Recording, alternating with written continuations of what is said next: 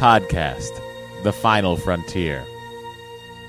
These are the conversations of the friendship Matt Myra and Andrew Secunda. Their continuing mission. To seek out old adventures with contrived civilizations. To boldly watch episodes that one of them has watched before.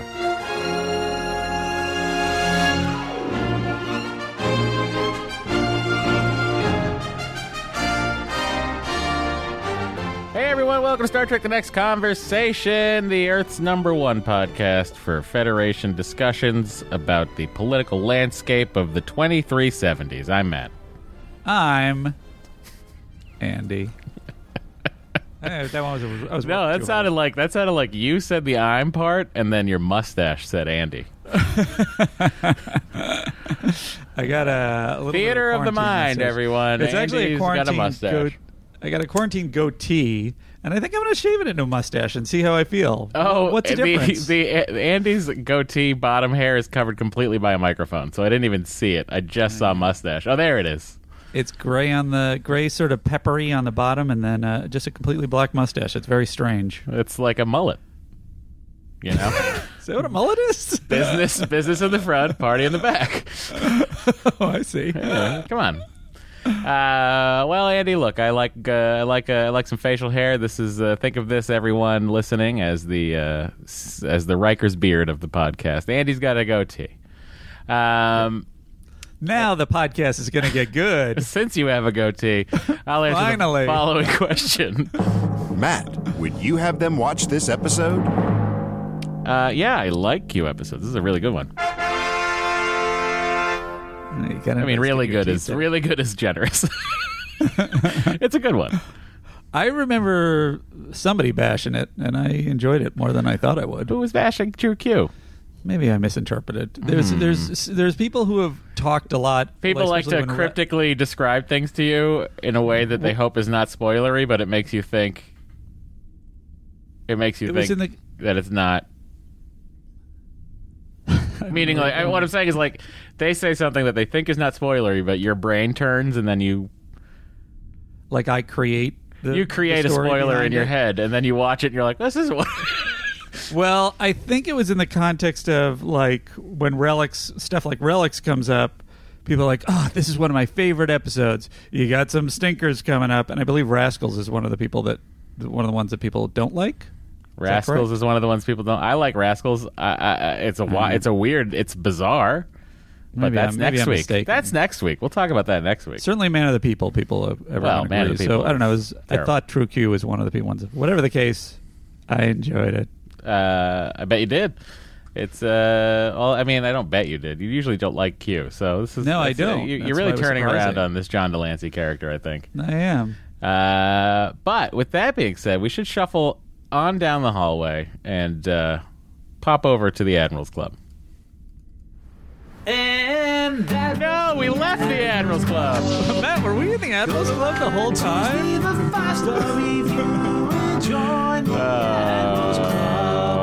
I gotta have Barkley take a look at that. I gotta have Barkley take a look at the door. Obviously, the door is not working right. We confused the people in the hallway. Well, actually, what happened was someone was leaving as we were coming in. Oh, is that what was going on? Yeah, that's what was happening. It was another podcast on board. It was a shuffle. They shuffled past us. But yeah, it's the Admirals Club. All you got to do to become a part of it is leave a 5-star review on Apple Podcasts. Don't. Matt. How do they get into the Admirals Club? Oh, just listen back to the last 10 seconds and you'll know how to get into the Admirals Club. Thanks so much, everybody. There you go. There's a way we do things on this ship, Matt. The first Admirals Club admittee is Brawley990, who writes, "It's a disaster piece. I have no idea why I love it."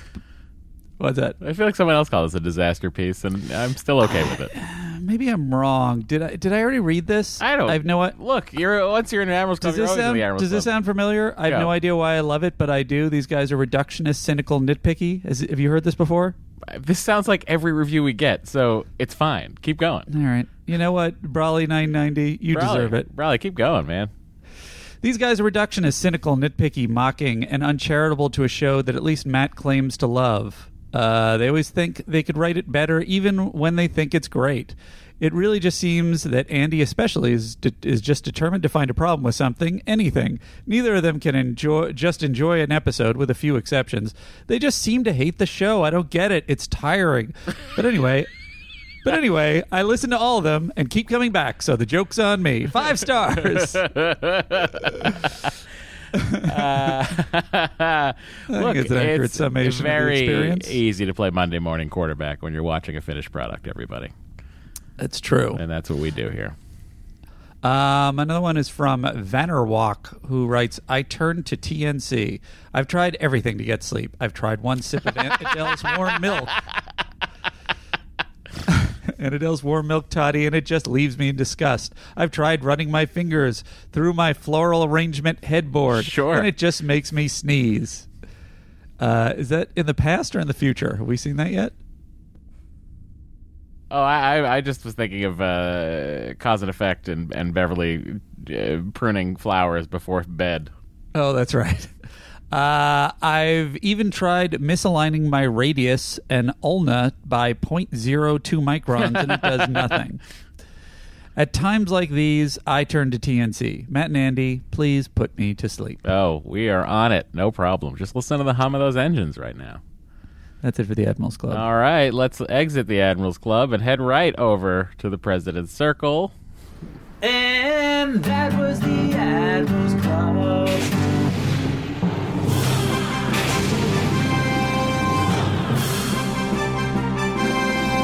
The United Federation of Planets President's Circle.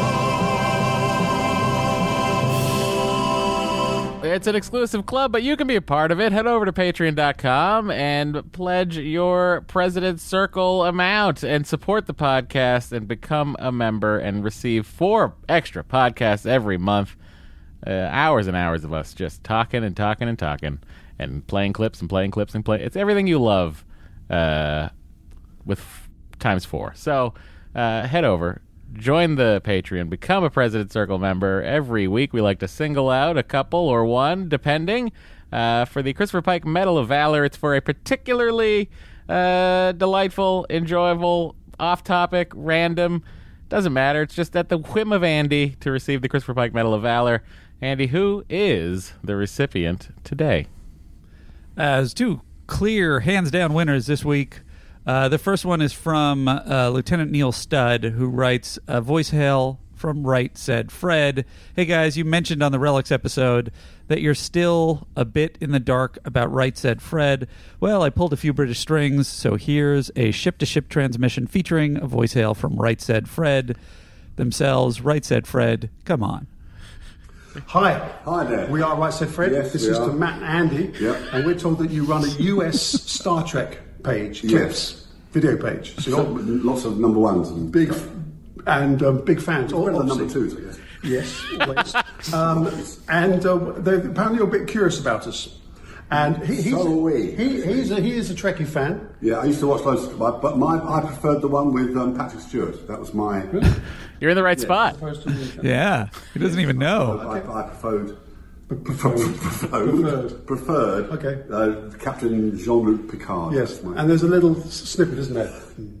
Yes, Matt and Andy are the Trekkie fan. That's what I ran out there. That's what we're going to get.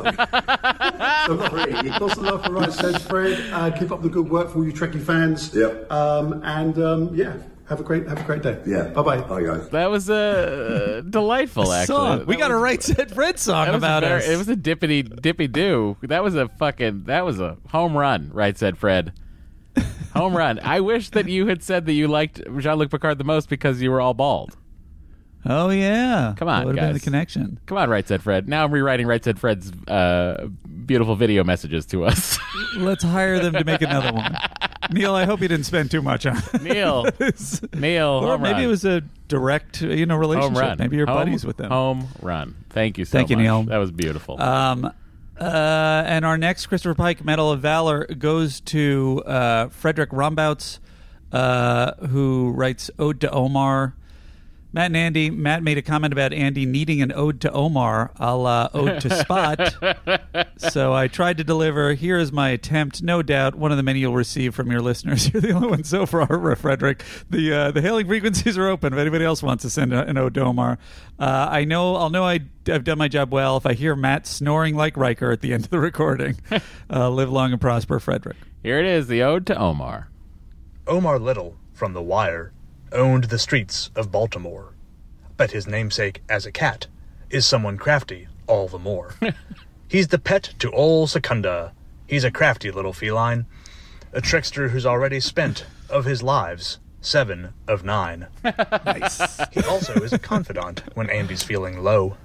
When Andy eats his feelings, Omar just says, "Make it so." Sure, he is enabling decisions no one should. But who cares? Let's cover the bad pizza with some good. Omar's also quite affectionate in ways that aren't intended. He'll curl up at Andy's feet for hours while he's playing Red Dead. He sometimes meows on TNC while the mics are live. But his dialogue is always brief. It's never over 5. He is one of the coolest cats that you could come upon. Cooler could he only be were he Frank Sinatra. Come on! Omar is a loyal friend who'll be there through the world's end. Andy's best friend is a cat because he needs a girlfriend. Nice. That was a beautiful poem. That actually, I think that was better than the ode to Spot. Like, if you were just to like take both poems at face value, not having any context. Yeah, Riker would not have slept through that. I feel like that, even that with his sleep was a home issues. Thank you so much, Frederick. Enjoy that Medal of Valor. Well deserved, my friend.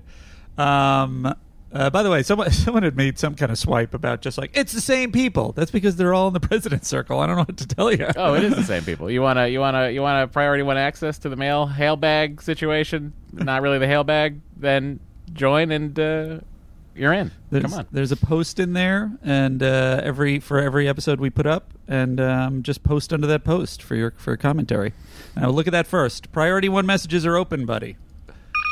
Priority 1 message from Starfleet coming in on secured channel. All right, who's first? Katie Croft, Lieutenant Katie Croft, writes us on the same theme. My issue with the Spot poem has always been that he states that Spot is not sentient. As an owner of a couple of cats, I would say they are definitely sentient. Am I missing something? Is my love for cats clouding my judgment? And then Steris Sephances adds to this. I just came here to post about Data saying Spot is not sentient. I got so mad. This is what I was originally going to post. Data says in his ode to Spot that cats are not sentient. In the simplest definition, sentience is the ability to feel. Activists and philosophers have argued that any being that has the ability to want or experience joy and pain is sentient, and this includes animals. I have 2 cats who have wildly different temperaments with different preferences, suggesting they have wants. One of them enjoys a specific chair in the hot garage, and she reacts positively when she lays on it. She dislikes being hit by our toddler and reacts negatively. I would consider these reactions evidence of her sentience. Data, what the hell, man? I side with our messages. I think cats are sentient. I think Data's wrong. That's very generous of you. How about lizards? I think that lizards are, they like, well, it's hard to say. I mean, if you're an iguana owner or pet lizard owner, and, I'm sure that you find that they are sentient. I think all animals are sentient. I agree with you. That is my point of agreement with Matt for this episode. Done. Somebody make a jingle. Lieutenant Justine Adamek writes us, in DS9, they knew about the TOS crew, so the TNG crew would have known. This is in reference 100% Trials and Tribulations. Question. Yeah. I agree. Go ahead. No, I'm just saying. Lieutenant Denise Kupferschmidt writes us, I've always really loved this episode, but you guys completely broke it for me. I still love you, but god damn it. Why'd you have to point out very obvious plot problems? Unfair. Also, I always thought it was hysterical when they all meet up. This is regarding schisms, obviously. When they all meet up, it's all senior staff and then one random lady who looks like Amy Sedaris. Imagine going to a group therapy session with all of your bosses. This was That's really... funny. This is the Good Point Award this week. It's really hilarious. That's basically the equivalent of Troy doing the personnel evaluations and being their counselor. Yeah. Lieutenant Andrew Gibson writes us, I'm surprised you guys didn't pick up on the B-plot for this episode. Worf almost straight up murdering Mott, the barber, for suggesting he needed to use conditioner. Then, for the rest of the episode, Worf tries to cover it up by playing along with the real kidnapping victims. So, you're assuming, your theory is that Worf wasn't actually being kidnapped. He just needed a cover story for snapping at Mott and found it. I like it. Worf, Mott was particularly offensive in that scene. Well, you know, but he did. He also was weird. He's like, "I'm sorry, I just love the luxuriousness of Klingon hair." Like he makes it last longer because he wants to touch his hair more. Well, look, I mean, it's like when you're a craftsman working with the finest of materials. You're going to savor it. Just want to savor it. Yeah, fair. You're a real Mott apologist. I am. I'm an apologist. Matt's for Mott. That's my group. That's my offshoot face group. Lieutenant Colum Hayes writes us, it's always bothered me that the captain has to ask the computer if anyone is missing from the ship. Shouldn't the computer automatically issue an alert? Or is the computer too busy listening to conversations in hallways so that it will know when to open the turbo lift doors? Also, did a Brit invent the turbo lift as opposed to the turbo elevator? I think that turbo lift is probably turbo elevator sounds weird. Yeah, it's not as catchy. I can't have it any other way. Turbo lift. But you're also an Anglophile. Very true. Very true. Bond loving Anglophile. Frederick, sorry, now I am playing favorites because I'm going back to Frederick Rombouts. I forgot about his other hail. I cannot put into words how hard I laughed at Andy as Matt's dying mouse. He gives time codes, and I really appreciate it. 13835 if you want to track it down. He says, also, the discussion of Riker being late gave me flashbacks to Best of Both Worlds, Part 1, when we covered this. Go to 5755 in that pod episode for a good Secunda crack up when Matt points out that Riker himself must always be late to the transporter room since he arrives and immediately accuses Shelby of being late. Did you? You didn't cue that one up, did you? No, I didn't. But the time code is there for everyone else to cue it up. That's true. Enjoy it. It's very funny. Matt basically says he comes in and he immediately says, the other two are late. It's like, were you early? Were you late? You can't, you're not on time. You're obviously late. If you walk into a room and you're on time, then you would give 4 or 5 seconds for someone else to arrive at the same time. I scheduled myself for 5 minutes after you. I'm early. That's why Riker's sleep problems were such a big issue on that episode that apparently were happening before he was being abducted. There's a hail about that, so you'll have to address it. Lieutenant Andrew Gibson writes, I'm surprised you guys didn't pick up on the B... Oh, I already did that one. Lieutenant Aussie Andy also needs a pizza, writes... Andy's 100% spot on with his assertion that they missed the perfect opportunity to do an alien abduction story and link it to the 20th, 21st century by making the aliens the gray aliens who are just doing a follow-up to their experiments from Roswell. Whether you like these types of tropes in sci-fi or not, linking everything to the 21st century is exactly what TNG, Star Trek, and a lot of sci-fi always does. Sure. So someone was asleep at the con. Hopefully Andy's pun blindness misses this terrible pun. Is it a pun? It's a switch out. Is that always a pun? Sleep at the con instead of asleep at the wheel. What? I don't think that's a pun. It's not a pun. I don't think it's a pun. No. I didn't miss it because it wasn't a pun. I mean, if it was like, hopefully Andy can see the cons of this. Yeah. You know, what he was talking the about. The pros and cons. Yeah, something like that. Hopefully he can see that one, Matt. He can see the cons of Lieutenant Rager being taken. Yeah. See, she was the con officer. Forget it. This is so strange, Matt, because Ensign Rager is the topic of our next hail. Gotcha, okay. We're really in sync. Lieutenant Joe Moran, he doesn't care. Lieutenant Joe Moran, a.k.a. Muscles Ripley, writes us, "Hey guys, sad to see Lene Chapman," I hope I'm pronouncing that right, as Ensign Rager in her final TNG episode. What a downer. Oh, wow. That's me. But she does go on to star, this is hilarious for me, in another sci-fi show, Space Above and Beyond. And you should check it out, as it is a precursor to the BSG reboot. Chapman also starred in the 2001 film Rat Race, playing the estranged daughter of one Whoopi Goldberg. I wonder if they talked about their time on the Enterprise during the movie production. Thanks, and stay safe, guys. This is me now, Matt. This is particularly ridiculous for me because I loved Space Above and Beyond, and my face blindness was in such full effect that I couldn't even spot Lene Chapman. Look, Andy, your face blindness works so much until it somehow doesn't work and you recognize someone from something from 43 years ago. I guess I need to recognize it. Maybe Space Above and Beyond wasn't something big. Maybe that was the problem. I like that clarification. Here's another mainstay, Nacho Lopez Echeverria, who writes us, "Next episode jingle fixed since I realized Borg node rhymes with episode. The lyrics of the next episode jingle have been bothering me. P.S. I'm like a month and a half behind the podcast, so I don't know who did the Andy Needs a Sandwich jingle, but I wanted to congratulate them. For your information, Nacho, it was Lieutenant Commander Jeff Mullins." And so here's the new next episode jingle. Yes, here it is, said Andy. Sorry, I didn't mean to and then I put you on the spot. And then I played it. Where did it go?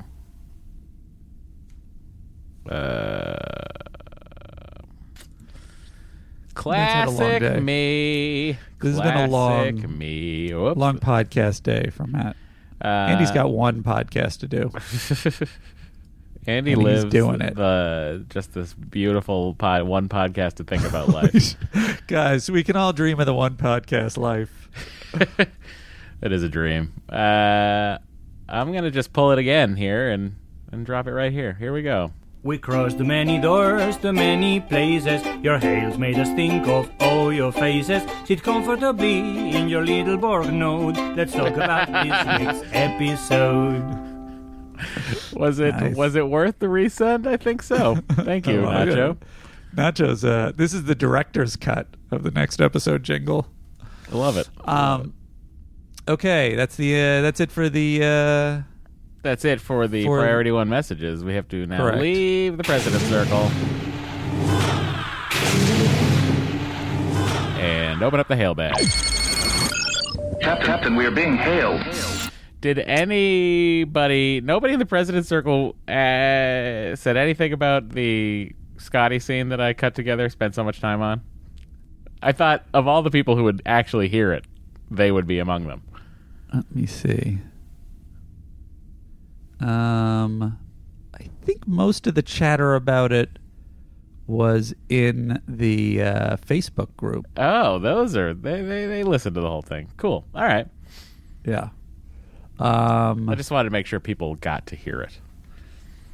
Oh yeah. Everybody loved it. They were obsessed with it. Okay. This is going to be the voice hail. Unless you're not ready, I can. Which is from Craig. Skip on down. Correct. Here it is. Hey guys, this is Craig from Brooklyn, New York. Just wanted to chime in and say that my name, which is spelled C-R-A-I-G, is supposed to be pronounced Craig, but a lot of people say Craig, as if it rhymes with Greg. It doesn't. But I don't get upset. And that's just English-speaking Americans getting it right or wrong all the time. So I would imagine that in the vast reaches of space with thousands of different alien species using various appendages to make languages, they might say Deanna, Diana, Doana, all sorts of different things. And I don't think it would really make a difference to Deanna. My 2 cents. Keep up the good work. You know what? I am on board with it, mostly. Except for the universal translator, which should just pick one. Matt, I can tell you Kyle Barker, who does all the TNC comics. K Barks, yeah. I'm gonna say Lieutenant Commander Kyle Barker. Lieutenant Commander K Barks. K Barks. He took your masterpiece, your re-edited masterpiece, and he made. He does all those TNC comics. He has figures that are stand-ins for us. He made a basically, it wasn't animated, but he basically manipulated figures to play out the entire clip, including our commentary. It would cut to us commenting on the scene. So that's funny. That shows the level of commitment people had to your. That's great. To your finest work. I'm glad they enjoyed. Okay. Let's see. Schism Zep, Josh Stafford. I think that Picard getting a higher percentage than all the previously reviewed seasons of Next Generation is the greatest plot twist revealed in podcast history. I promise I don't mean this in a snarky manner. Love the show.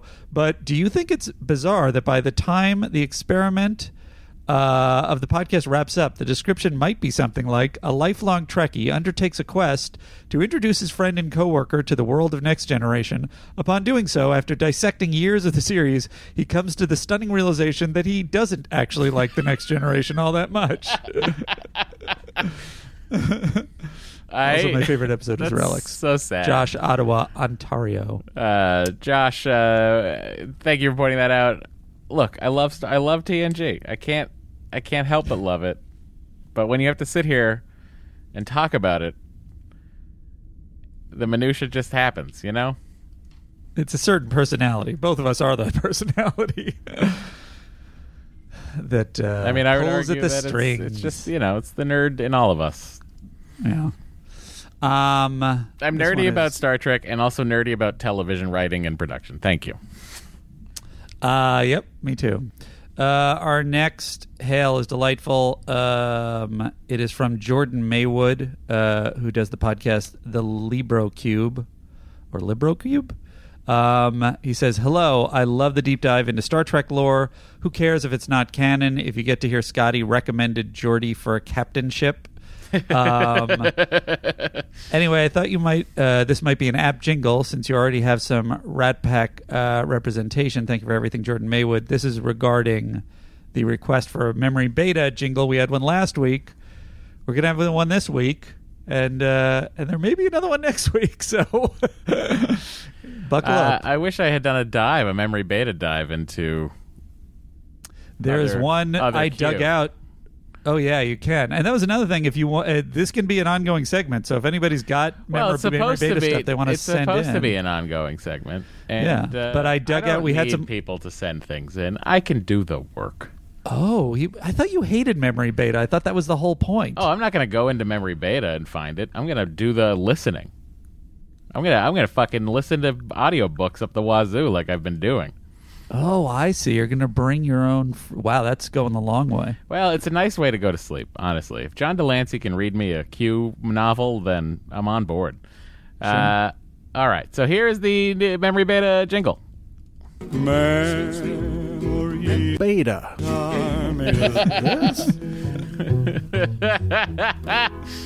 That's funny. Here is the memory beta segment that I dug out of an old email.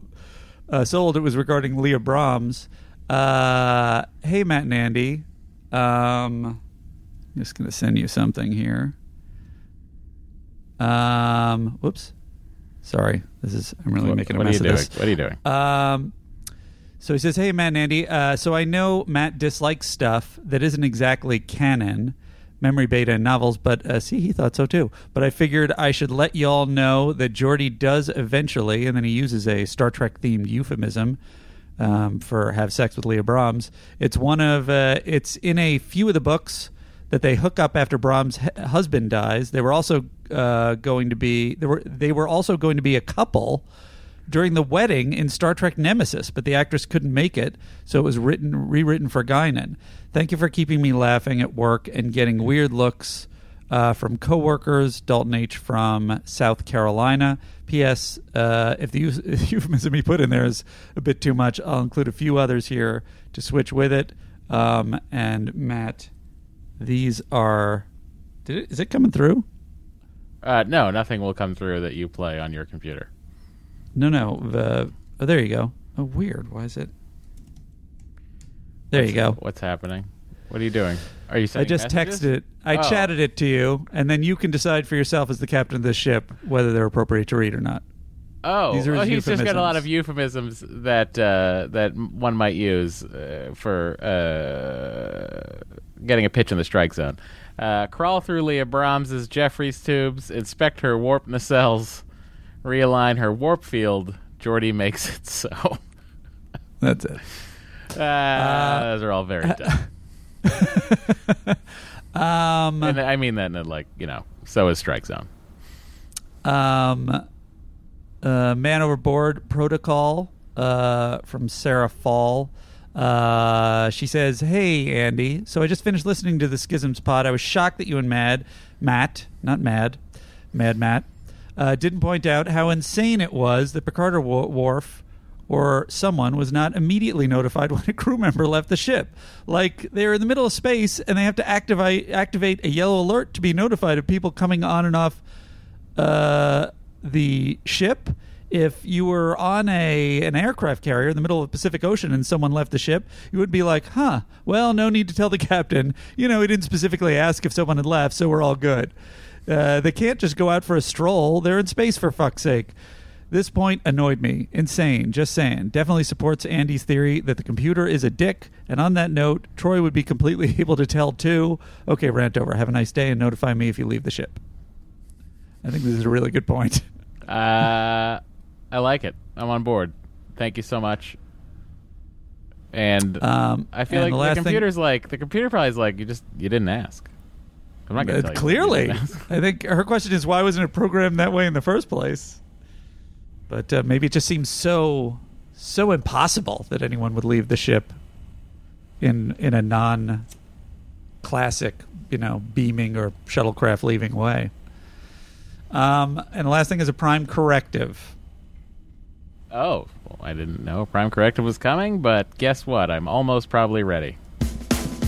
Time for a retrospective, 'cause truth is our objective. It's a prime corrective, 'cause Matt and he got it wrong. I'm going to do my best with this name, Tony. Tony Casamiglio writes us, Dear Andy and Matt, in the latest podcast episode for Schisms, you both say that Riker's sleep problems begin before the aliens are abducting the Enterprise crew members because it starts before LaForge brings the new sensor modifications online, but you're missing a line of dialogue from the first few minutes of the episode. At 1:20 seconds, LaForge tells Riker that they have been testing a way to channel warp energy to the main deflector grid. These tests would have taken several days, and even just this test would have alerted the subspace aliens to the Enterprise crew's realm and allowed them to begin abducting crew members. Love the podcast. Keep it up. Matt's making a skeptical face. He's not sure on this one. I don't know. Buying it. I don't know. It's a valid observation. But I just feel like it needed a little more clarity than that. It's now a prime dispute more than it's a prime disputive. I didn't know we had a prime dispute. We didn't until now. Here, but here, you can have this anyway. It made perfect sense. Matt didn't get it because he's way too tired. But somebody got it, sent in a hail, and now the plot points died. There you go. If you would like to send in a regular hail, send it into sdtncpod@gmail.com. You can find the other gentleman who hosts this podcast at Matt Myra on Instagram and Twitter. You can find me at Andrew Secunda on Twitter or at Secunda on Twitter. You can send a voice hail to 816-TREK-TNC, or for Priority 1 messages, find the post for this episode in our Patreon. Rating frequencies closed, sir. Okie dokie, it's time to get to the new episode, and here's the new song to get us there. We crossed the many doors, the many places. Your hails made us think of oh your faces. Sit comfortably in your little Borg node. Let's talk about this week's episode. Yeah, Borg Node, worth it, I think. Definitely. This is True Q. It aired the week of October 26th, 1992. Andy, what was happening at that time? The number one song in the U.S., Matt, continued to be "End of the Road" by Boys to Men. The hits just keep going. Let's go. Here we are. The number one. Sorry, go ahead, Andy. That's okay. I was going to tell you the number one song in the UK. The number one song in the UK was "Sleeping Satellite" by Tasmin Archer. Or Tasmin? I don't know who that is. Sorry. We played it last week. Oh, we did? Yeah. Oh, it was sort of... It's another R&B It was song, worse than the other one. Oh, it was good. Okay. Oh, no, that one was okay. That was right. Yeah, that was it was a good not one. Yeah, Ebenezer Good. No, that wasn't Ebenezer Good. The number one movie was Under Siege. The number one book was The Tale, The Body Thief by Anne Rice. That wasn't a good one. By the way, I love that Right Said Fred are in a COVID pod together. Like, they're obviously just decided we'll live together and hang out in the pod. You think they're sort of in Bert and Ernie kind of beds with their... Are they siblings? Oh, are they siblings? I didn't know that. So. I always thought they were. Oh. Maybe they're not. I don't know. It makes sense. They look very similar. The number one TV show that week was Roseanne. Some events. Ross Perot buys blocks of TV time to run infomercials for his presidential campaign. And that's what was going on that week in Trek history. They're not siblings. They just share a look. Oh, there you go. Oh no, they are Fred Fairbrass and Richard. Fred and Richard Fairbrass. The Fairbrass brothers really did it. That's a good English name, Fairbrass. Yeah. He was the fairest brass dealer in all of the kingdom.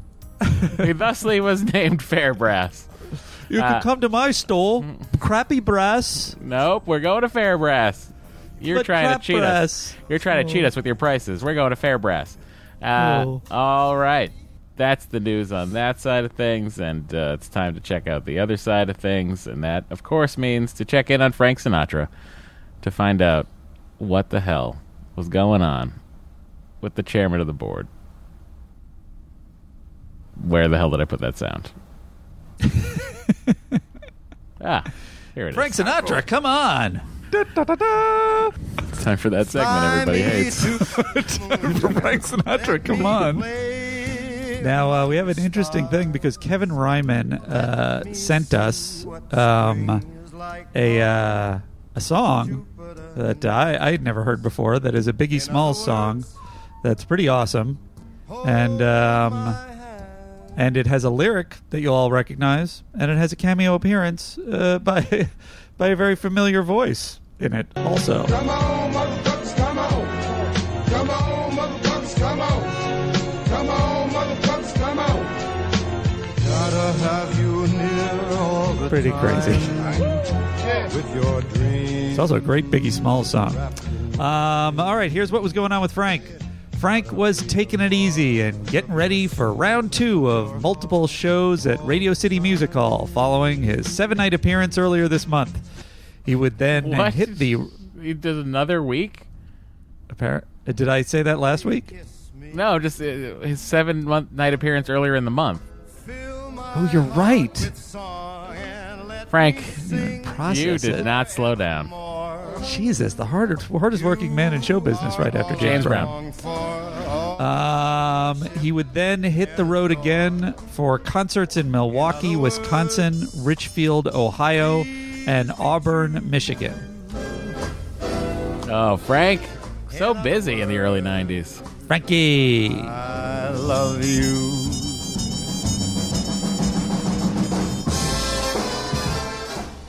All right, time to talk about True Q, which was directed by Robert Shearer and written by Renee Echevarria, and it was based upon material by Matthew Corey. Oh, interesting. A classic I Sent It In, and they just turned it into a script. A young honor student's world is turned upside down when she realizes during her Enterprise stint that the powers she's been trying to ignore mean she's actually a member of the Q continuum of super beings. Picard's old nemesis Q himself turns up to take the girl back with him, but he agrees to let the girl decide her own destiny with either humanity or the continuum. The girl, Amanda, is confused and torn between the newfound abilities Q tempts her with and her love for her old friends, even willing Riker into a romantic fantasy until his lack of reality grows disappointing when Data discovers that her supposedly natural human parents were killed by an odd tornado on Earth. Q admits the two were actually executed as renegades from the continuum, and that the same fate might befall Amanda. Informed of this, the furious girl gets Q to back down from his original agreement, but he tells her that if she remains with the humans, she must pledge to give up her powers. That seems an easy task until Amanda can't help herself by intervening in a planetary disaster and sadly realizes the best choice for all of her is to go live among her own kind. There you go. Exciting. Originally titled Q Me until well after live filming was finished.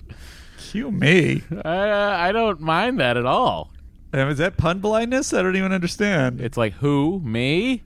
Oh, Cue I me. See, there you go. I missed the pun. Good God, Andy. Whatevs. You gotta just understand all the cues puns. Is that right, Boston Captain? It sure is. All right, so let's hop on in here with what I would describe as such a weird premise for an episode. An honors student is welcomed aboard. We have arrived at Starbase 112 and are loading relief supplies destined for Tagra 4, an ecologically devastated planet in the Argolis cluster.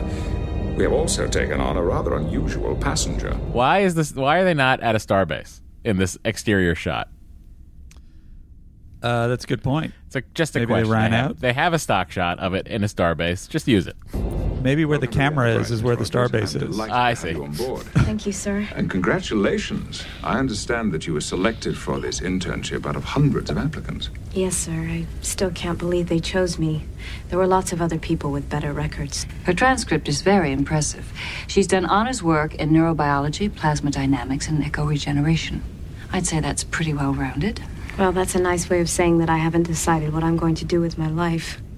I've arranged to have you work in all the major departments while you're here. the reaction shot of Picard, like, it's so... I'm still here. He's so awkward in this scene. This scene makes me think, going along with my theory that Picard is a virgin, maybe Picard is like a Big. Maybe he's like... What does that mean? Tom Hanks from Big. He's kind of I like, see. Is like a Big. He's a child in an adult's body. He really acts that way in this scene. Why do you say that?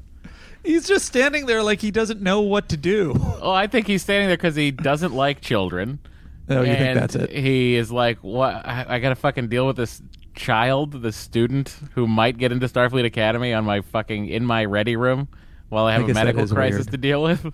I'm annoyed. I'm Captain Picard. I'll just stand here politely. And that's why the second Riker comes in, he's like, please take her to her quarters. He gives her words of encouragement, though. He does. It's a unique opportunity. Avail yourself of it. And I'm willing to bet that by the time it's over, you'll have a pretty good idea what field you're interested in. Or at least what field you're not interested in. Come. We're bringing up the rest of the cargo now. We should be ready to leave within the hour. Commander, will you escort Miss Rogers to her quarters? I need to discuss the Tegran's medical needs with Dr. Crusher. And Miss Rogers... I need to go back to captaining. You've won yourself a rare opportunity. Avail yourself of it. I will, sir. And thank you.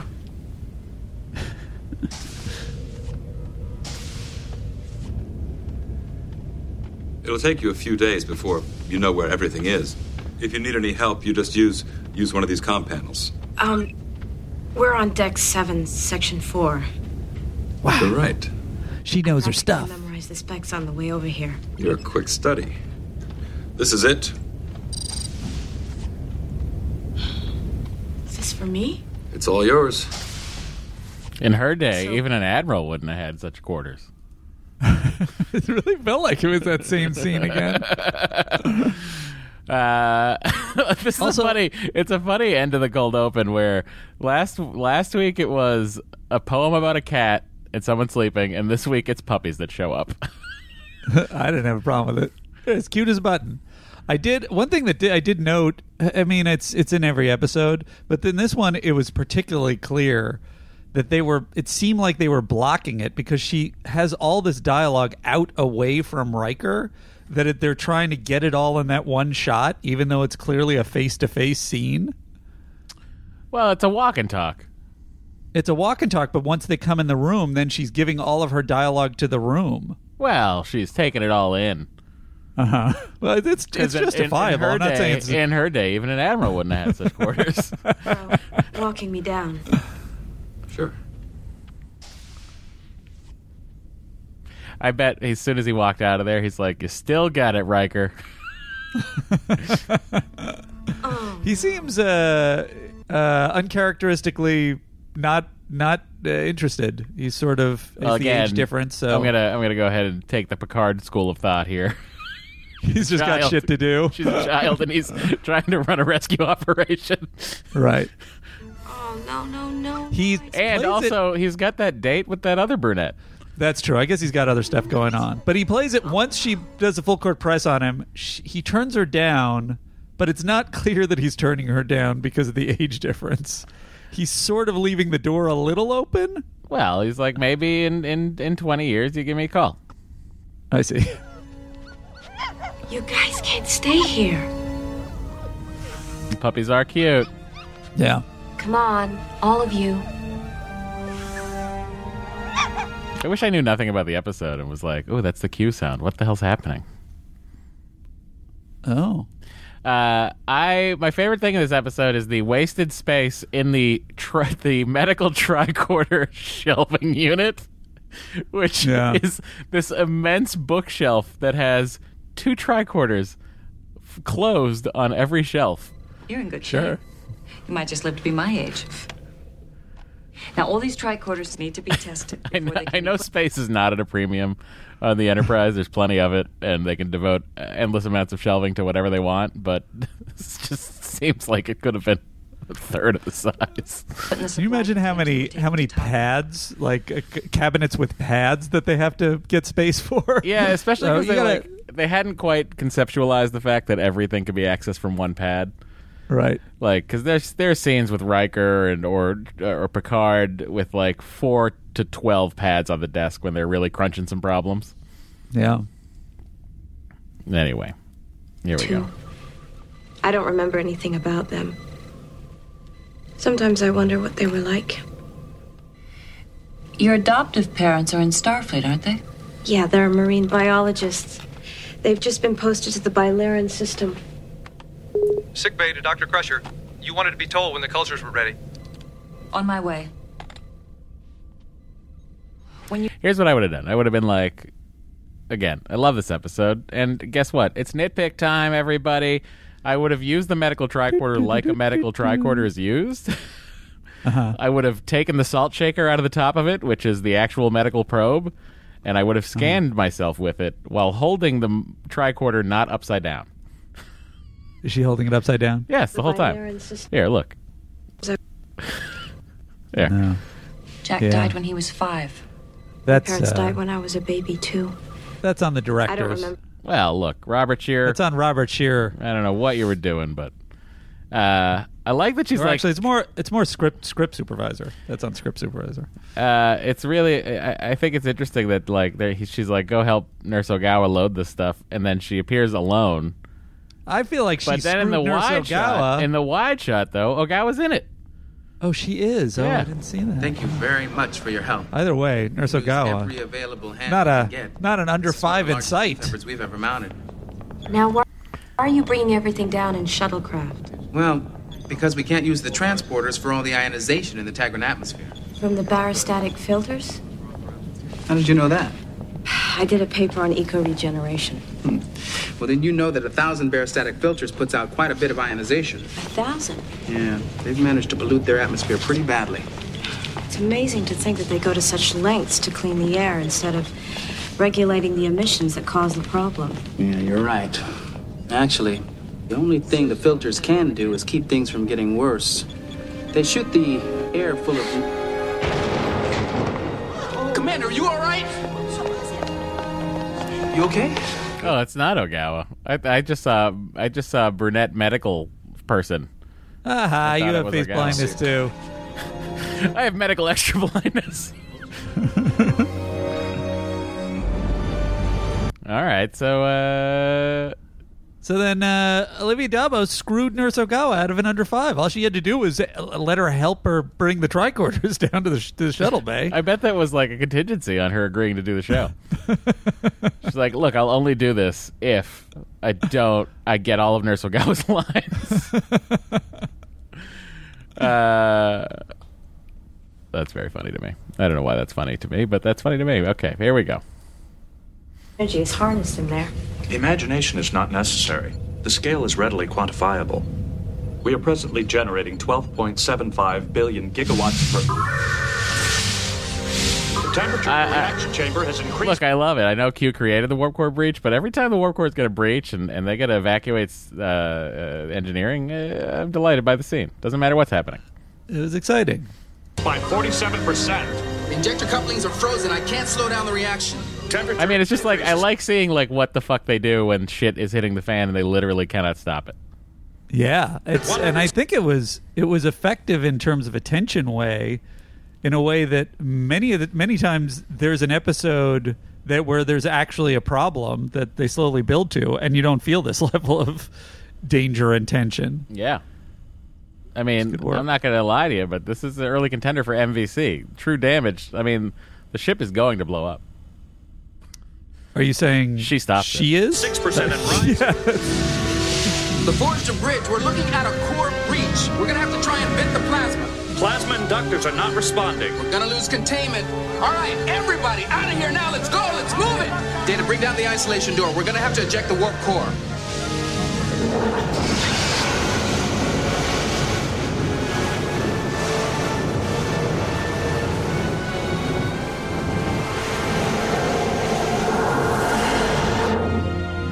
Temperature in the reaction chamber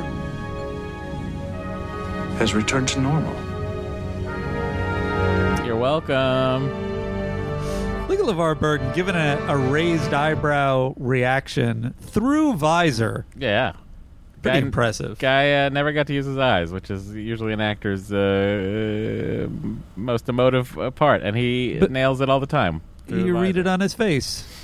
She's human. There's nothing more unusual about her. Not that my instruments can detect. Not that your instruments can detect. I mean, I had her check all the tricorders myself. Warp breach. No, sir. I held the tricorder like this. That's upside down, Beverly. Oh. I'll have Nurse Ogawa check the tricorders. And then suddenly it's like the laws of physics went right out the window. And why shouldn't they? They're so inconvenient.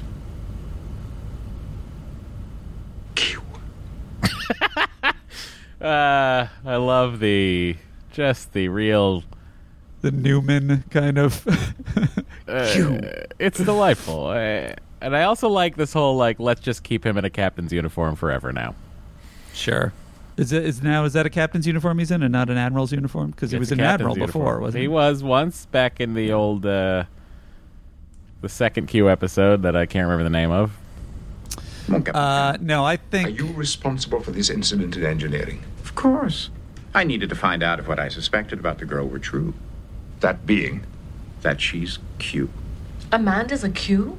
How is that possible? Her parents, her biological parents, were human. Well, not exactly. They had assumed human form. Watch LeVar Burton's posture, and it's very funny to me. He just really is like not into Q.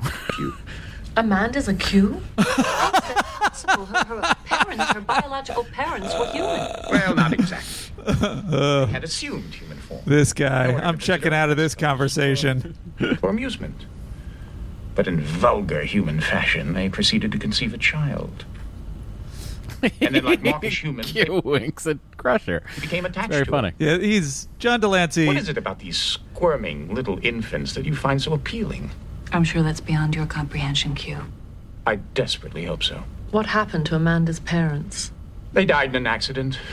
None of us knew whether she had inherited the capacities of the Q, but recently they've begun to emerge, and as an expert in humanity, I was sent to investigate. You, an expert in humanity? Not a very challenging field to study, I grant you.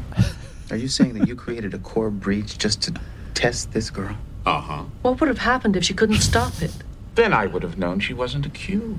And now that you know. Good. I wish they had left a little more space there for I don't know, man. I mean- for a reaction from somebody else. From the people just like, From what the hell is he Geordi? talking about? No, like, Part of the I thing- would have known she wasn't a Q. And just like even a raised eyebrow from Geordi would have been very funny to me. I guess what I like about this scene is this is great. This is a great basketball team at this point. They've all worked together. They know what Q is going to do when he comes in. John Delancey is having the time of his life, but he's not overplaying it because you could easily go overboard, which I think he had in earlier performances. And as far as I'm concerned, this episode, if I had any doubts about Q, has completely won me over. Like, he completely crushes it in this episode. Welcome to the Q Club. Comedically, in terms of performance, and writing-wise, they just nail it. It's just really, this scene is a masterpiece. Good to have you on the Q Club. We've been waiting a while for you. Welcome to Q Club. Oh. What do you intend to do? Instruct her. If this child does not learn how to control her power, she may accidentally destroy herself. Or all of you. Or perhaps your entire galaxy. I find it hard to believe that you're here to do us a favor. You're quite right, I wouldn't. But there are those in the continuum who have an over-exaggerated sense of responsibility. They think that we need to take precautions to keep the little dear from running amok. And once you've taught her, then you'll go away? And leave her here? Of course not. She'll come back to the continuum where she belongs. Wait a minute. You can't just come in here and take her away from everything she's ever known. I assure you I can. She has plans for herself. She wants to have a career and a family. I'm rescuing her from that miserable existence. That miserable existence is all she's known for the last 18 years. You have no right to take her away from it. Mon Capitaine, I really think that we need to speak privately. What I love is just even the subtlety of... Well, there, that's better. I assure you I can... is not just the cockiness and the incredulousness that like you don't think I can do that? I'm omnipotent. But also that he looks a little bit at the rest of the people in the room like, what's wrong with her? You're all on my side, right? It's just such a also, great performance. Like this is the episode of that he is completely annoyed by Crusher. Beverly. Like yeah, that's the C runner of this episode, is that he is annoyed. You have the B runner, that Amanda loves Riker, or has a crush on Riker, and the C runner is Q hates Beverly Crusher. It's so good, and he's slowly gone through a lot of the crew and done different, definitely with Riker at least, and Picard. But this is such a good use of Beverly in this episode. It's really a good plot for her. Yeah, they gave her something to do. Organic, yeah. Crusher gets more shrill with each passing year. Q, what is it you really want? Well, since you know so much about the Q, I thought you'd be the perfect person to introduce me to the child. Let her know that she can trust me. I don't trust you, Q. Why should I expect Amanda to? Well, she better, because I'm all she's got. She needs me to help her prepare for a future with the Q. But what if she doesn't want that future? It must be her decision. Oh, yes, yes, yes! You think that she will want to remain an enfeebled mortal? But if she really is Q, she must understand what that means. Very well. I will introduce you, but we cannot argue like this in front of her. We must at least appear to be pals. Civil. I knew I could count on you, Jean-Luc. I wish the rest of the episode... So good! I wish the rest of the episode was these two raising a baby, and it was two men and a baby.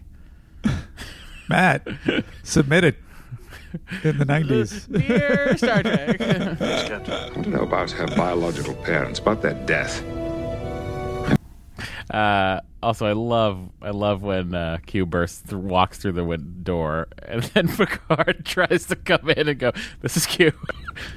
It's so great.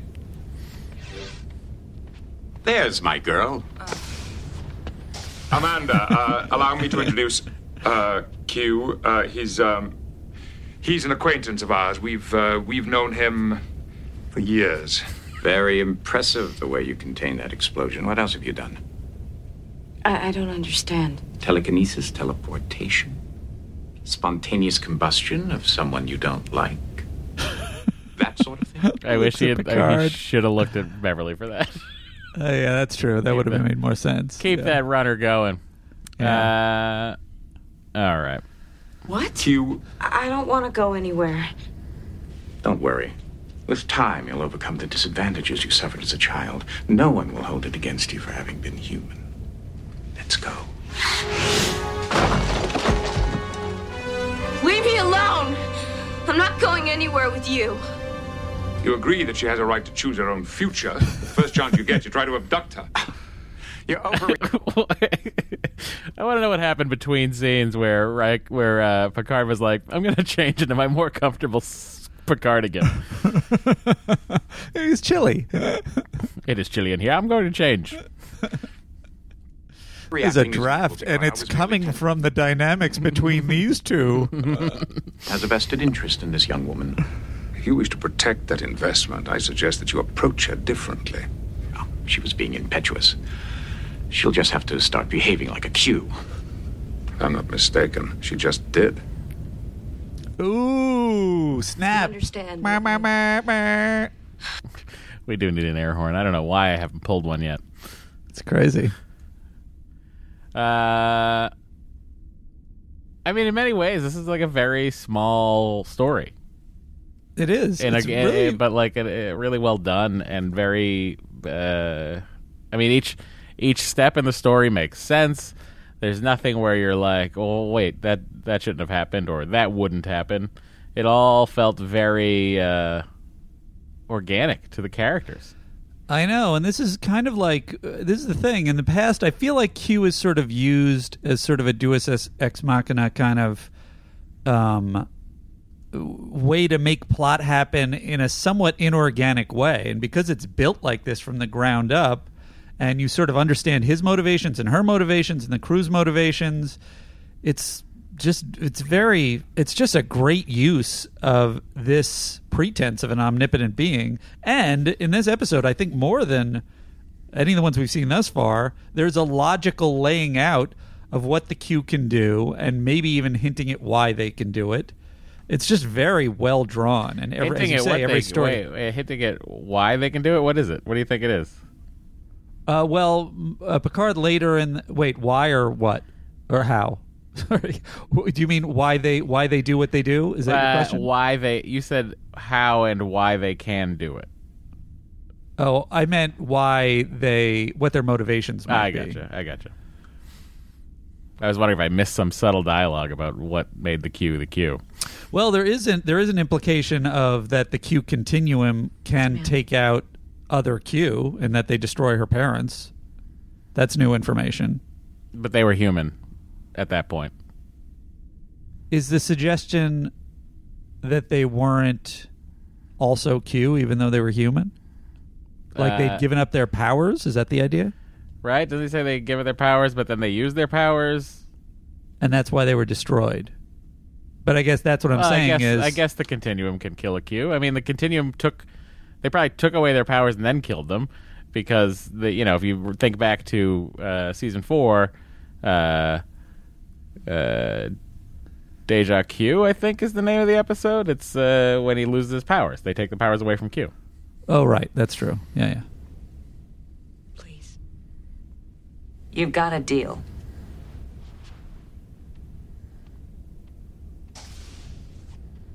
The first 3 hour you have, I want to see you in the medical lab. I have an experiment I need your help with. Yes, ma'am. You're going to ruin it. Your progress, Q. As anticipated, there are some problems. I need time. However, there is the possibility we won't have to terminate the girl. Whoa.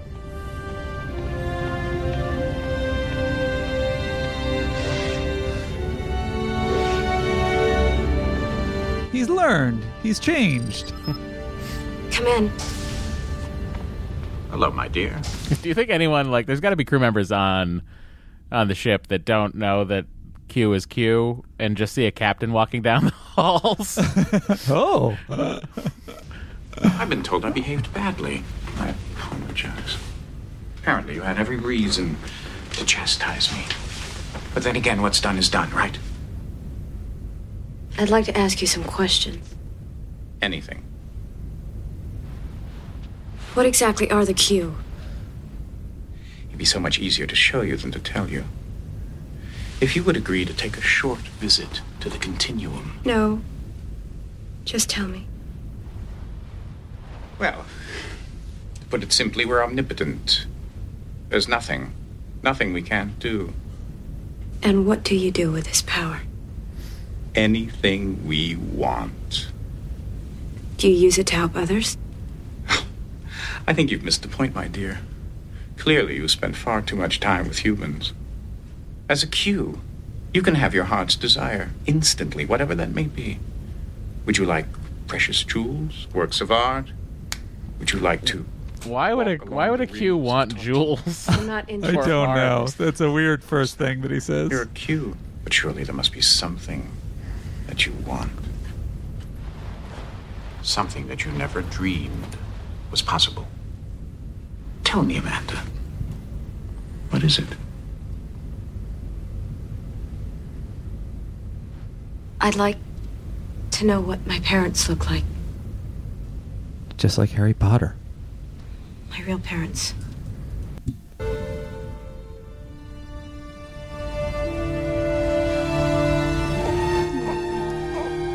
Oh my gosh.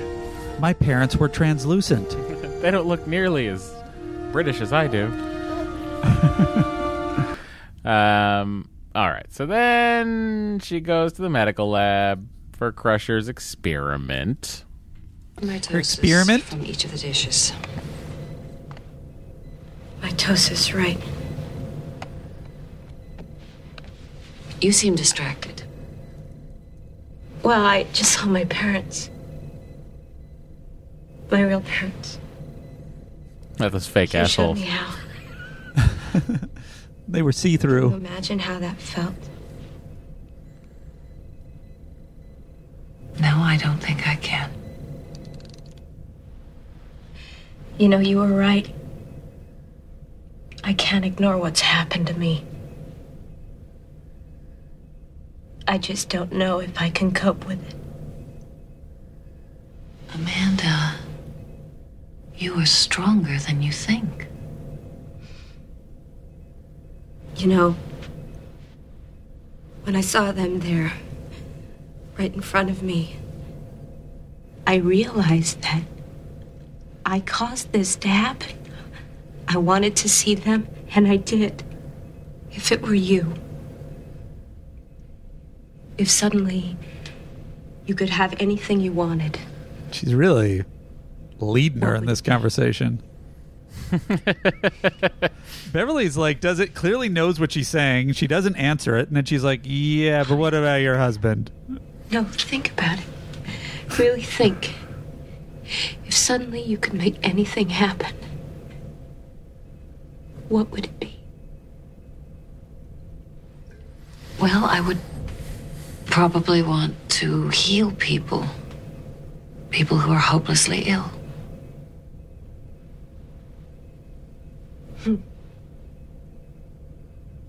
Would you bring your husband back?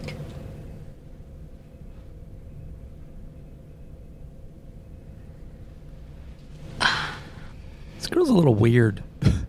What's up? She's weird. She's a weird girl. She's not weird. She's a Q. The Q are selfish. Uh-huh. Inherently so. Do you think the Q are inherently selfish? I do. Q was implying that the Q continuum is sort of more concerned with morality than he is, or not destroying the universe well, or look, whatever. the Q, maybe the collective good is better than the individual Q, but, like, I mean, his first thing, you want jewels? Art? Well, that just seems weird. Well, I just think it's all very, there's some selfishness, I think, inherent in the Q. And But even if there was omnipotence. selfishness, they wouldn't care about that shit. Right, but he's trying to think of like what a human would care about. Right. For themselves. Right. It's time for another lesson. Well, I have to finish this experiment first. What are you doing? We're delivering live vaccine bacilli to Tagra. I'm supposed to find the best nutrient solution so we can keep them living while they're in stasis. Fascinating. Oh, I just had a splendid idea. Why don't we combine what you're doing with our lesson, and we'll show you how to finish in no time. Well, I think that I should finish it the way Dr. Crusher showed me first. I'm sure she'd be delighted if we sped things along. I mean, think what it would mean. You could double, even triple the workload. Well, Good. I guess so. Now, as you take a look at the tissue samples, If you're form an image. Yes. omnipotent, Yes. we've had this conversation before about his he's not omniscient, but he is omnipotent. Yes. But if you're omnipotent, can't you decide to be omniscient? Maybe that's a level of purity that the Q strive for, and no one has achieved yet. Because he comes in and he's like, what is the experiment? And he, theoretically, he would know or could access he always that information. says he's a Q. He can do anything he wants. He doesn't know everything. Right.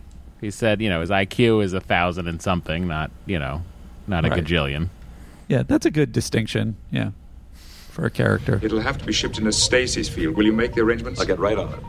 Captain, message coming in from Tagra 4. On screen. That poor guy that's working Worf's station. Yeah. Doesn't get to do anything. What do you mean? That is the station where communications come in. That is the station where he'd put things on screen. Data's like, get out of my way. He'll want to hear this from me. The other thing I watch like him hit is the that button and walk. Enterprise.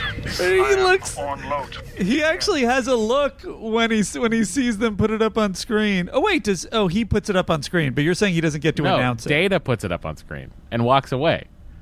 Data hits the button on Worf's console and walks funny back because to the station.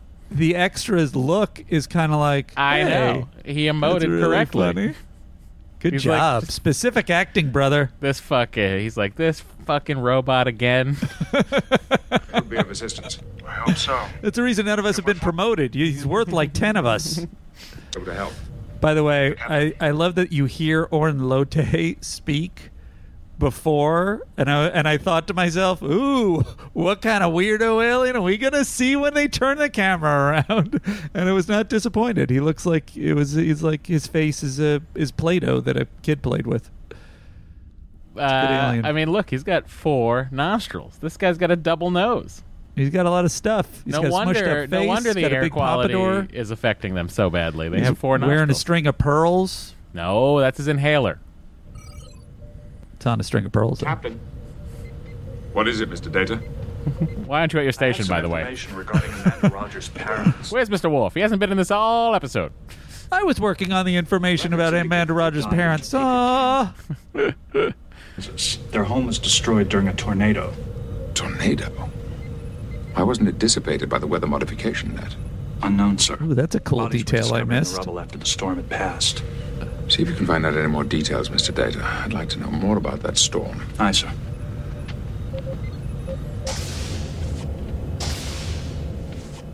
Well, if it isn't number 2. I was looking for Dr. Crusher. I didn't know what nutrients she wanted to send with the bacilli. I'm not sure. I'll tell her to contact you. Thanks. You could stay here. Wait So for awkward. her if you wanted to. Just tell her I'll be in Shuttle Bay 2. You're attracted to him. I am not. I think you are. How repulsive. How do you stand that hair all over his face? Doctor, Commander Riker was just here looking for you. He said he'd be in Shuttle. Just to go back to the weather modification net. It kind of points out. First of all, I really love that detail that they have weather modification net on Earth, but also it kind of points out that the Q doesn't care about appearances. They even though there's a weather modification net, they were just sort of like, I don't know, make it a tornado. But they don't have tornadoes on the. I don't care. They didn't pick something that could happen. I think they still do. They still have tornadoes. Just less? Just, less powerful ones. And Picard says the weather modification net implies to me why wasn't it dissipated? He didn't say why did a tornado happen? He's more reacting to they were killed by a tornado. Whereas instead of oh, you're saying it's less of a stretch because it can happen and then it just... and I think he's like, why wasn't it dissipated? Meaning, why was it a Category 4 tornado? Right. Instead of a Category 1 like we always get now that the weather modification net is up. Still feels if they're omnipotent that they could have picked something that they actually would have died from. Yeah. Doctor, Commander Riker was just here. But they obviously didn't need to cover their tracks. No one cared. It's true. Until someone looked into it. They're looking for you. He said he'd be in Shuttle Bay 2. Thank you. Have you finished already? Yes. How did you do it so quickly? Well, Q helped me. It took us about half the time that it would have normally taken. Is her comm badge on her uniform or on her jacket this time? That explains this data. I needed to know the rates of mitosis. By artificially inflating them, you made the experiment useless. Now I have to do it all over again. I'm sorry, Doctor. Don't be sorry. If she wants to make things difficult on herself, that's her business. Why did you interfere with what she was doing? Jacket. She's a Q. Making her plod through human chores is beneath her. She asked not to be treated differently. That doesn't mean she should be bored to death. I don't interfere with what you're teaching. You would be incapable of interfering. And I don't think interfering. it's asking too much that you do the same. And you stay out of mine. Well, when you put it like that, I think you're absolutely right. I think that Q understood what the dog barks were and heard the entire statement, but is just playing it like this because he's like, don't let her know that I turned her into a dog. I think Dabo does a good job with the Q motions. I think they're a little exaggerated. Well, she's a beginning Q. I mean, who do we only have? She's more wizardy. No, what's the name of Corbin Burnson? She's Corbin Burnsoning it. Did he do that? I don't remember. Yeah, when he was the other Q, he was like a lot of big hand movements and all that shit. What is it? It was unusually compact yet extremely powerful. Its recorded wind velocity was characteristic of a funnel 3 times its size. Download the files to my ready room. I'll study them there. I love reading about old weather. Have you been practicing your teleportation? Yes, but it's kind of hard. I keep ending up somewhere I don't want to be. Well, it won't do to be sloppy. We should hone This premise came from 17-year-old Matt Corey from North Carolina. What do you mean? The premise for the episode. Oh, really? Yep, 17-year-old Matt Corey from North Carolina had the guest role as a young man so he could play it.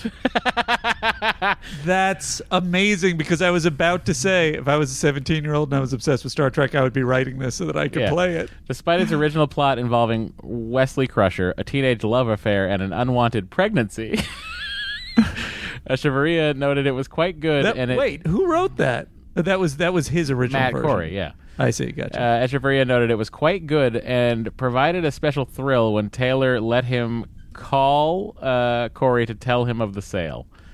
It's kind of the mirror of 3 years ago when Michael Piller called me one day after more than a year of sending in scripts to Star Trek and having them rejected, and then saying that they wanted it. Even then, Echevarria said his first show as a staff writer had its share of stress working for the first time on a deadline, admitted with a laugh that he didn't even know what the various colors of script rewrite pages were coded to keep them in order.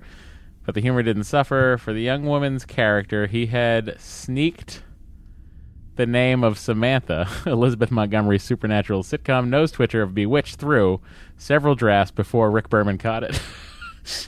That's hilarious. And Amanda's holodeck fantasy with Riker seems more airy and offbeat than usual. It's due to the late decision by Piller to punch up the underlying tension by letting the audience hear just before that Q might kill her. A change made after the fantasy scene was filmed. As in, with Relics, the single biggest scene cut for time involved Troy, who early on brought Amanda a vacationing crewman's dog named Henry to dog sit. A scene with the puppy litter she conjured up was cut for time, although a white blur is visible next to Q on the sofa immediately after. There you go. Wait, there was already a dog in there? Do you see the white blur next to Q on the sofa right now on the pause screen? He's sitting there. There's a puppy there. And that was something Troy brought her? No, this was a different scene with a puppy litter. Oh my God. Wait, this is a different scene with a puppy litter other than the one in the cold open? This would be a fourth dog in the episode, is what I'm saying. And who brought this one? Follow along. A scene that was cut had Troy bringing by a dog that a crew member who was vacationing had, named Henry, okay? Okay. We have the first batch of puppies in the cold open, okay? Okay. We have Crusher getting turned into that dog, okay? Great. And then the fourth dog is a scene with a puppy litter she conjured up was cut for time, although a white blur is visible next to Q on the sofa immediately after. I don't think my confusion is unwarranted. She conjures up a puppy litter in the cold open, and you're saying that she conjures up a second puppy litter in this scene. I'm saying and then that they cut it for time. Does not emotionally understand how to deal with things, and the puppies were comforting her. And then there's a separate thing with Troy having brought a dog to her to make her feel better. So strange. Is it strange? It was written by a teenager. But wait, they didn't leave that through to production. They clearly revamped the whole script. I know, but I'm assuming they left all of the dog scenes had to have been by the teenager. There's no reason otherwise. Yeah, but you're proposing it because you're saying it's part of the scene that they were all part of the production draft. Yeah, I'm saying that they took this kid's idea. They were like, okay, we're going to cut Wesley's obviously not in it. We're going to cut that. We're going to cut, puppies, that's funny. Oh, that's cute. The dog thing. I think that that is the other thread that stayed. It doesn't say that anywhere. I'm just guessing. So it's weird. So weird. Especially the Troy thing. It's if weird. She brings... Okay, what's weirder? Them to leave that thread in from this child's script, or for grown adults to put in 4 dog scenes? That's what I'm arguing. The second thing is the weird thing. I'm arguing that that's weird too, and I'm trying to give it an explanation of they just left this Matt Carey's version where he had 4 dog scenes. All right. That to me is Here's what we're gonna do. Because it's a bunch of... Anyone you know out how there, it works, Matt. Anyone out there can get a hold of Matt Carey and Matt Corey and get me a hold of the original draft. Or just ask him, how many dog scenes did he have in his first draft? I don't think he'll want to talk about it. It seems like this was his only credit. It's very sad. He had such an early start. Well, I mean, there's nothing sad about that. He fucking lived out a dream. Well, you know how many Star Trek credits I have? 0. I mean, it's like the fucking kid lived out a dream. He's probably, just like, and he's got a crazy anecdote to tell people. All right. You're uncharacteristically positive on this Matt Corey thing. His name's Matt. He was 17 at the time. If he's around, someone get me hold of that script. Okay.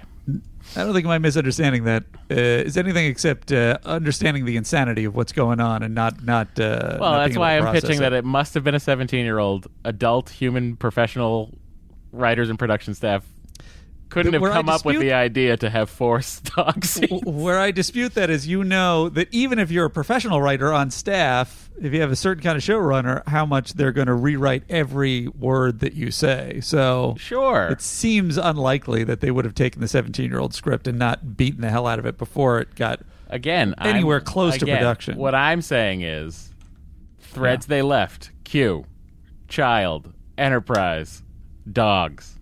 Yeah. Those are the threads. The 4 dogs is the whole reason I did this episode. I have a wonderful idea. We got a little puppy. Why don't we play a little game? By the way, I never noticed that puppy.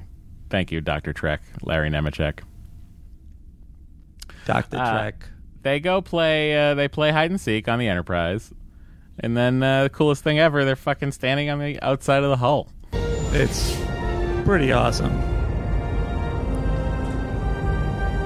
That would have sold me, too.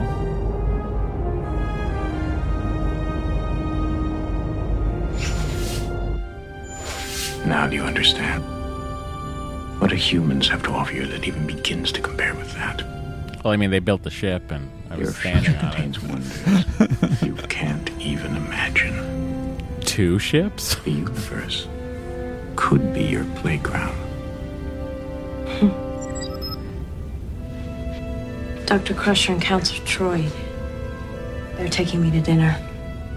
They already brought me a You don't have dog. to eat, you know. It's a nasty human habit you could easily do without. That settles it. Andy would not become a Q. I would not. Or I'd be a very fat Q. It was at first, but actually now I'm enjoying myself. Hello, ladies. Hello, Will.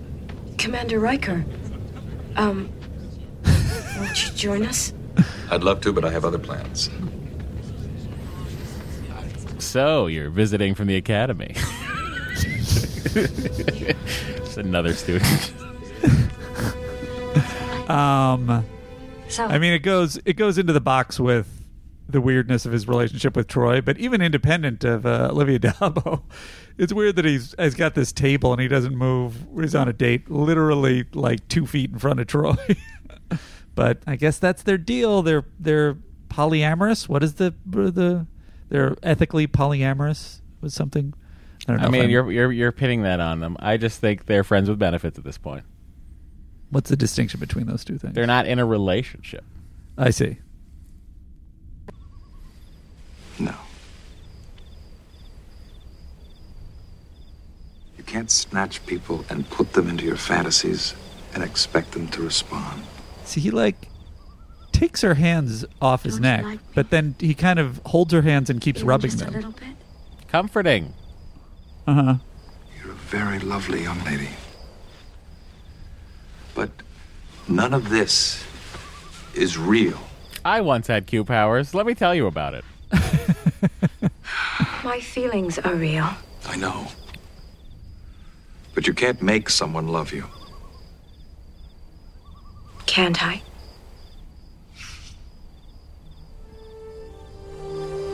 See, I thought that was a good hand motion. You are so beautiful. I mean, it really depends on which sound effect is chosen by the sound department.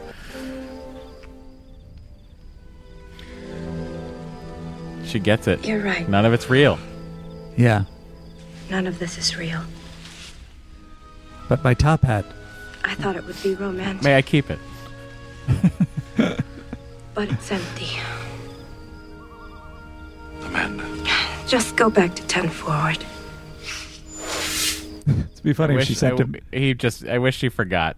to Right. move the love spell. She sent him back, and then he's just talking about Amanda the rest of the episode. Bonjour, mon capitaine. You wanted to speak with me. Wanted to ask you about Amanda's biological parents. When they decided to remain on Earth, what was the reaction in the Q continuum? We found it incomprehensible. Were they pressured to return? Were they threatened with any punishment if they didn't? What are you driving at, Picard? Well, the circumstance of their death is quite odd. A tornado somehow escaped the weather modification net and touched down in only one spot. Amanda's home. Well, you can never predict the weather. But tornadoes develop from existing storm fronts. But you see, there were no storm fronts in Kansas that day. Witnesses reported that the funnel materialized spontaneously, directly over Amanda's home, destroyed it, and disappeared. If you say so, I wasn't there. Does not seem like Amanda's parents executed. Livingston Picard has a lot of room in that aquarium. Well, I think Troy checks in on it. You know, make sure that it's feeling okay and sure has some empathy. That'd be All a real right, so they bummer. find out that her parents were killed by the continuum, and that she can't just be frolicking around as a human with Q power. She needs to be a full continuum member. In the meantime, I'm faced with a crisis of a different nature. Look, I have no reason to believe that Q is lying. He claims he has orders from the Continuum. If Amanda cannot prove that she is fully Q, then he must kill her. We have to tell her. I don't know if we should. It almost seems cruel. Maybe she can She'll be okay. I got her a dog earlier. She has a great deal of power. So did her parents. It didn't save them. I agree with the counselor. Amanda deserves to know the truth of her situation. We have no right to hold such crucial information from her. But it isn't going to be easy telling her. What is your impression of the field modulator, Mr. Lote? Quite ingenious indeed. Yeah, 6 feet load. Amazed. Back up! Nobody's wearing a mask. Commander, we're all loaded here. We can head for the surface whenever you're ready. I'm eager to see the field modulator in place, Commander. Jesus. We better get going. Yes. Now, do you think that's because he has some weird emphysema thing caused by the atmosphere, or do you think it's because he doesn't breathe the same atmosphere as humans, or do you think it's because he can't breathe normally unless it's polluted air? She actually destroyed their planet when she removed the Right, pollution like at she the could have end. killed everyone. They all could have coughed to death. I can't breathe clean air. Oh. Everyone use your inhalers quickly! Quickly!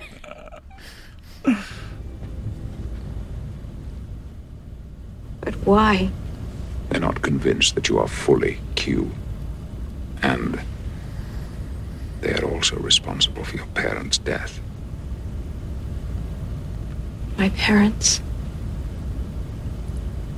But what right do they have? Q? Answer me. Are you afraid to face me? She's such a plucky little thing now, isn't she? I really do enjoy you, you know. Amanda's question deserves an answer, Q. He's been kind of weird with her the whole episode. Jury, and if necessary, executioner. By what right have you appointed yourself to this position? Superior morality. Oh, yeah. Oh, here comes the speech. Recall how you used your superior morality when we first encountered you. You put us on trial for the crimes of humanity. The jury's still out on that, Picard. Make no mistake. Your arrogant pretense at being the moral guardians of the universe strikes me as being hollow, Q. I see no evidence that you are guided by a superior moral code, or any code whatsoever. You may be nearly omnipotent, and I don't deny that your parlor tricks are very impressive. But morality, I don't see it. I don't acknowledge it, Q. I would put human morality against the Q's any day. And perhaps that's the reason that we fascinate you so. Because our puny behavior shows you a glimmer of the one thing that evades your omnipotence, a moral center. And if so, I can think of no crueler irony than that you should destroy this young woman whose only crime is that she's too human. Jean-Luc, sometimes I think the only reason I come here is to listen to these wonderful speeches of yours. But this time, your concern is unwarranted. We've decided not to harm her, and we are prepared to offer her a choice. What kind of choice? You can either come to the Continuum with me. Or? Now, this choice is more difficult. You have it within yourself to refrain from using the power of Q. If you can do that, you can stay here. Then I'm staying here. Think about this. This is not so easy.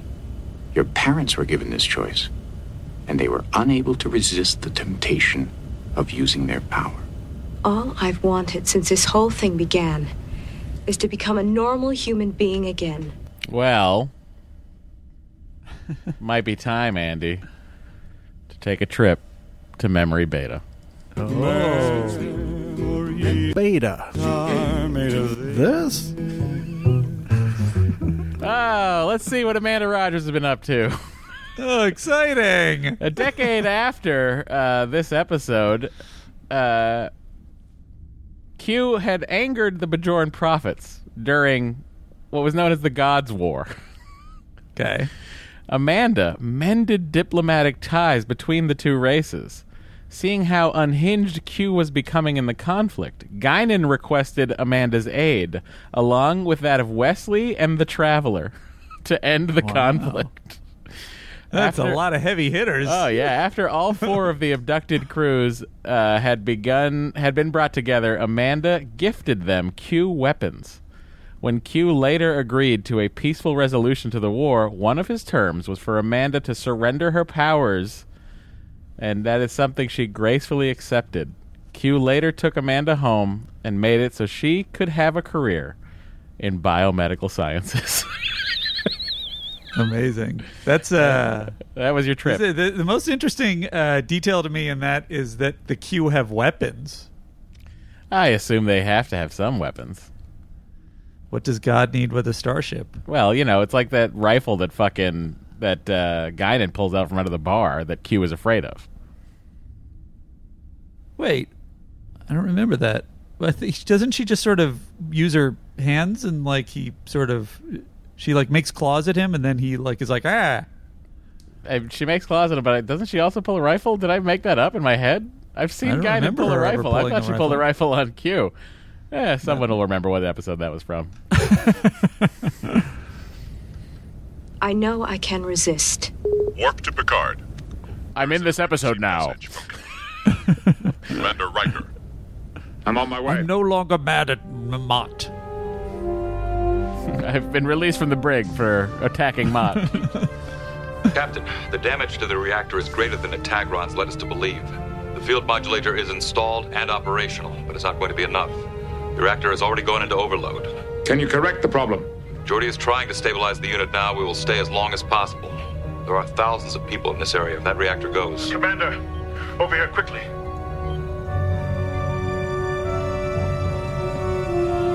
It is your doing, Q. Not this time, Picard. Mr. Worf, see if there's any way that we can cut through the interference and beam them out of there. Aye, sir. Captain, Geordi is trying a neutrino infusion. It may smother the reaction. Captain, there is too much ionization in the atmosphere.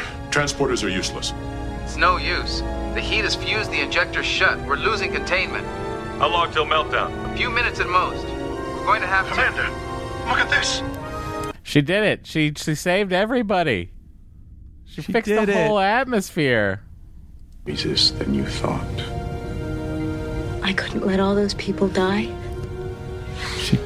She barely gets an hour. Since I got here, I've been fighting this. I've been denying the truth. Denying what I am. I am Q. Dr. Crusher. I've decided that I can't stay. I can't stay here. Well, now that you've come to your senses, let's go. No, I want to go and see my parents first. It's going to take some time to explain all of this, so you'll have to be patient. Your parents are dead.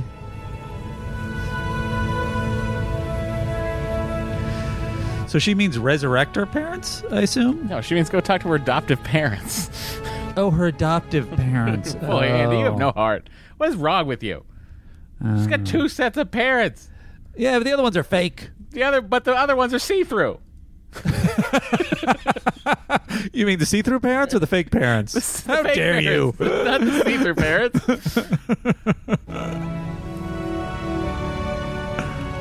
I hope I can come back and see you. You're a Q. You can do anything you want. That's how it works, right, Q? Yeah, pretty much. We think.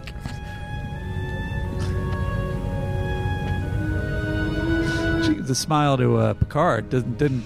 Oh, I guess Riker's on the planet. He doesn't have to be on the planet. Q. Well, there you go. She decides that she's going to try and make it work, and then obviously she fails when she decides to intervene in the Q war. That is True Q, ladies and gentlemen, and it's time to give a little MVC action.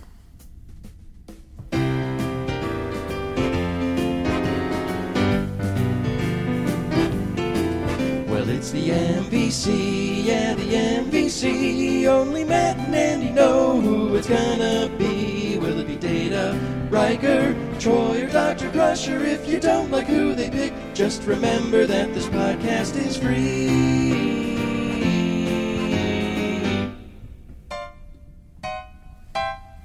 Yeah, MVC of this episode. I hate to break it to everyone, but Amanda gotta give it to Amanda.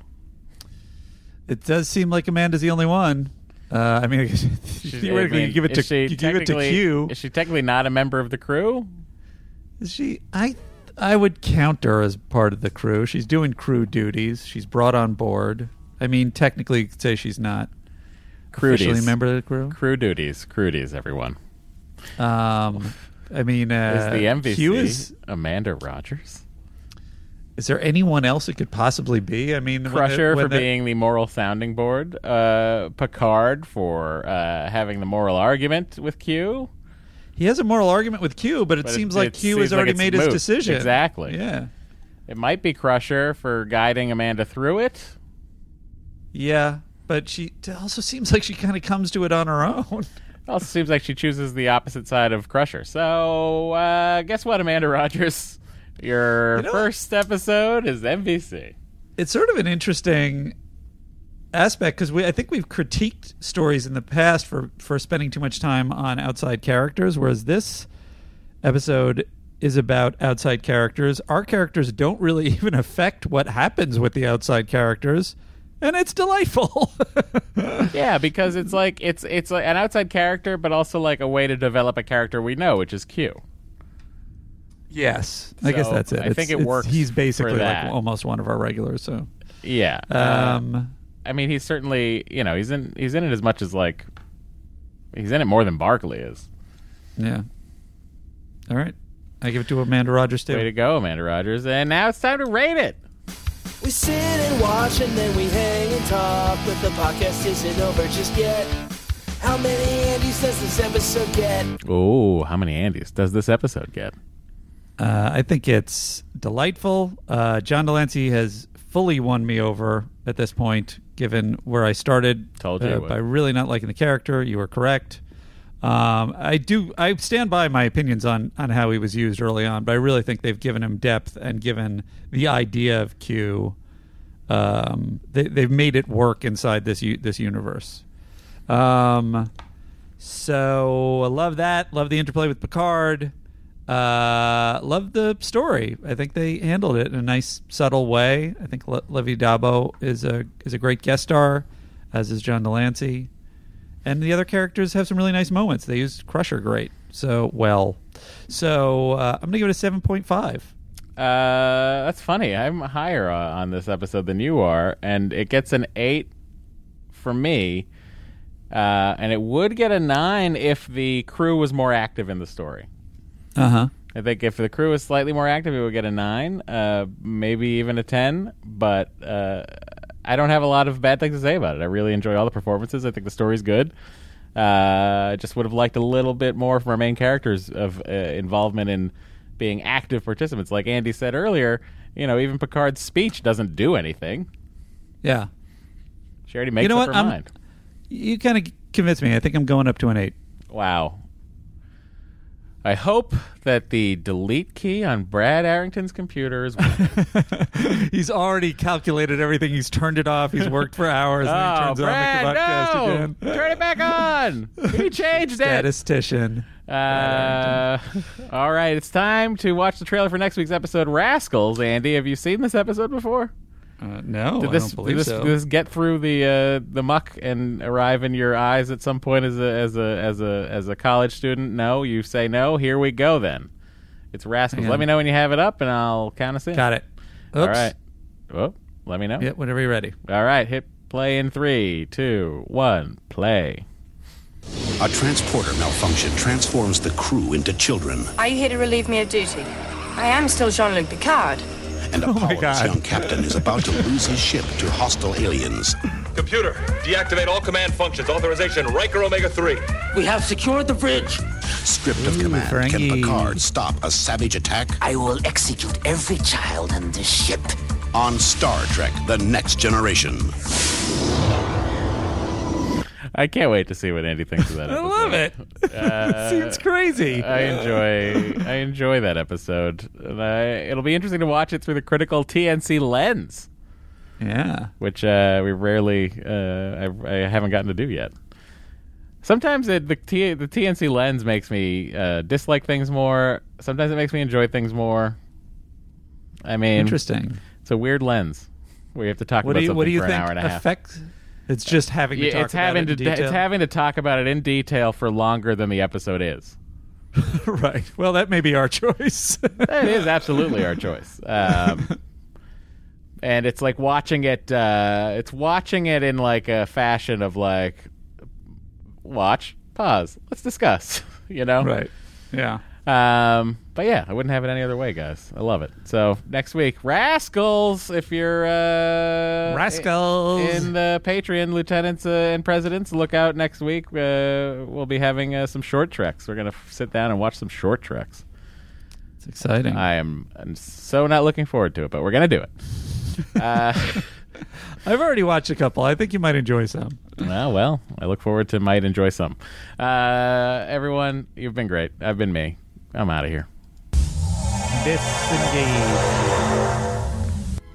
Follow Star Trek The Next Conversation on social media. You can find them on Instagram and Twitter at Star Trek TNC. On Facebook, search for Star Trek TNC and join the Face Group. Send comments, questions, prime correctives, and anything else to sttncpod@gmail.com. And if you'd like to leave a voicemail, call 816-TREK-TNC. That's 816-873-5862. For callers outside of the United States, use country code +1.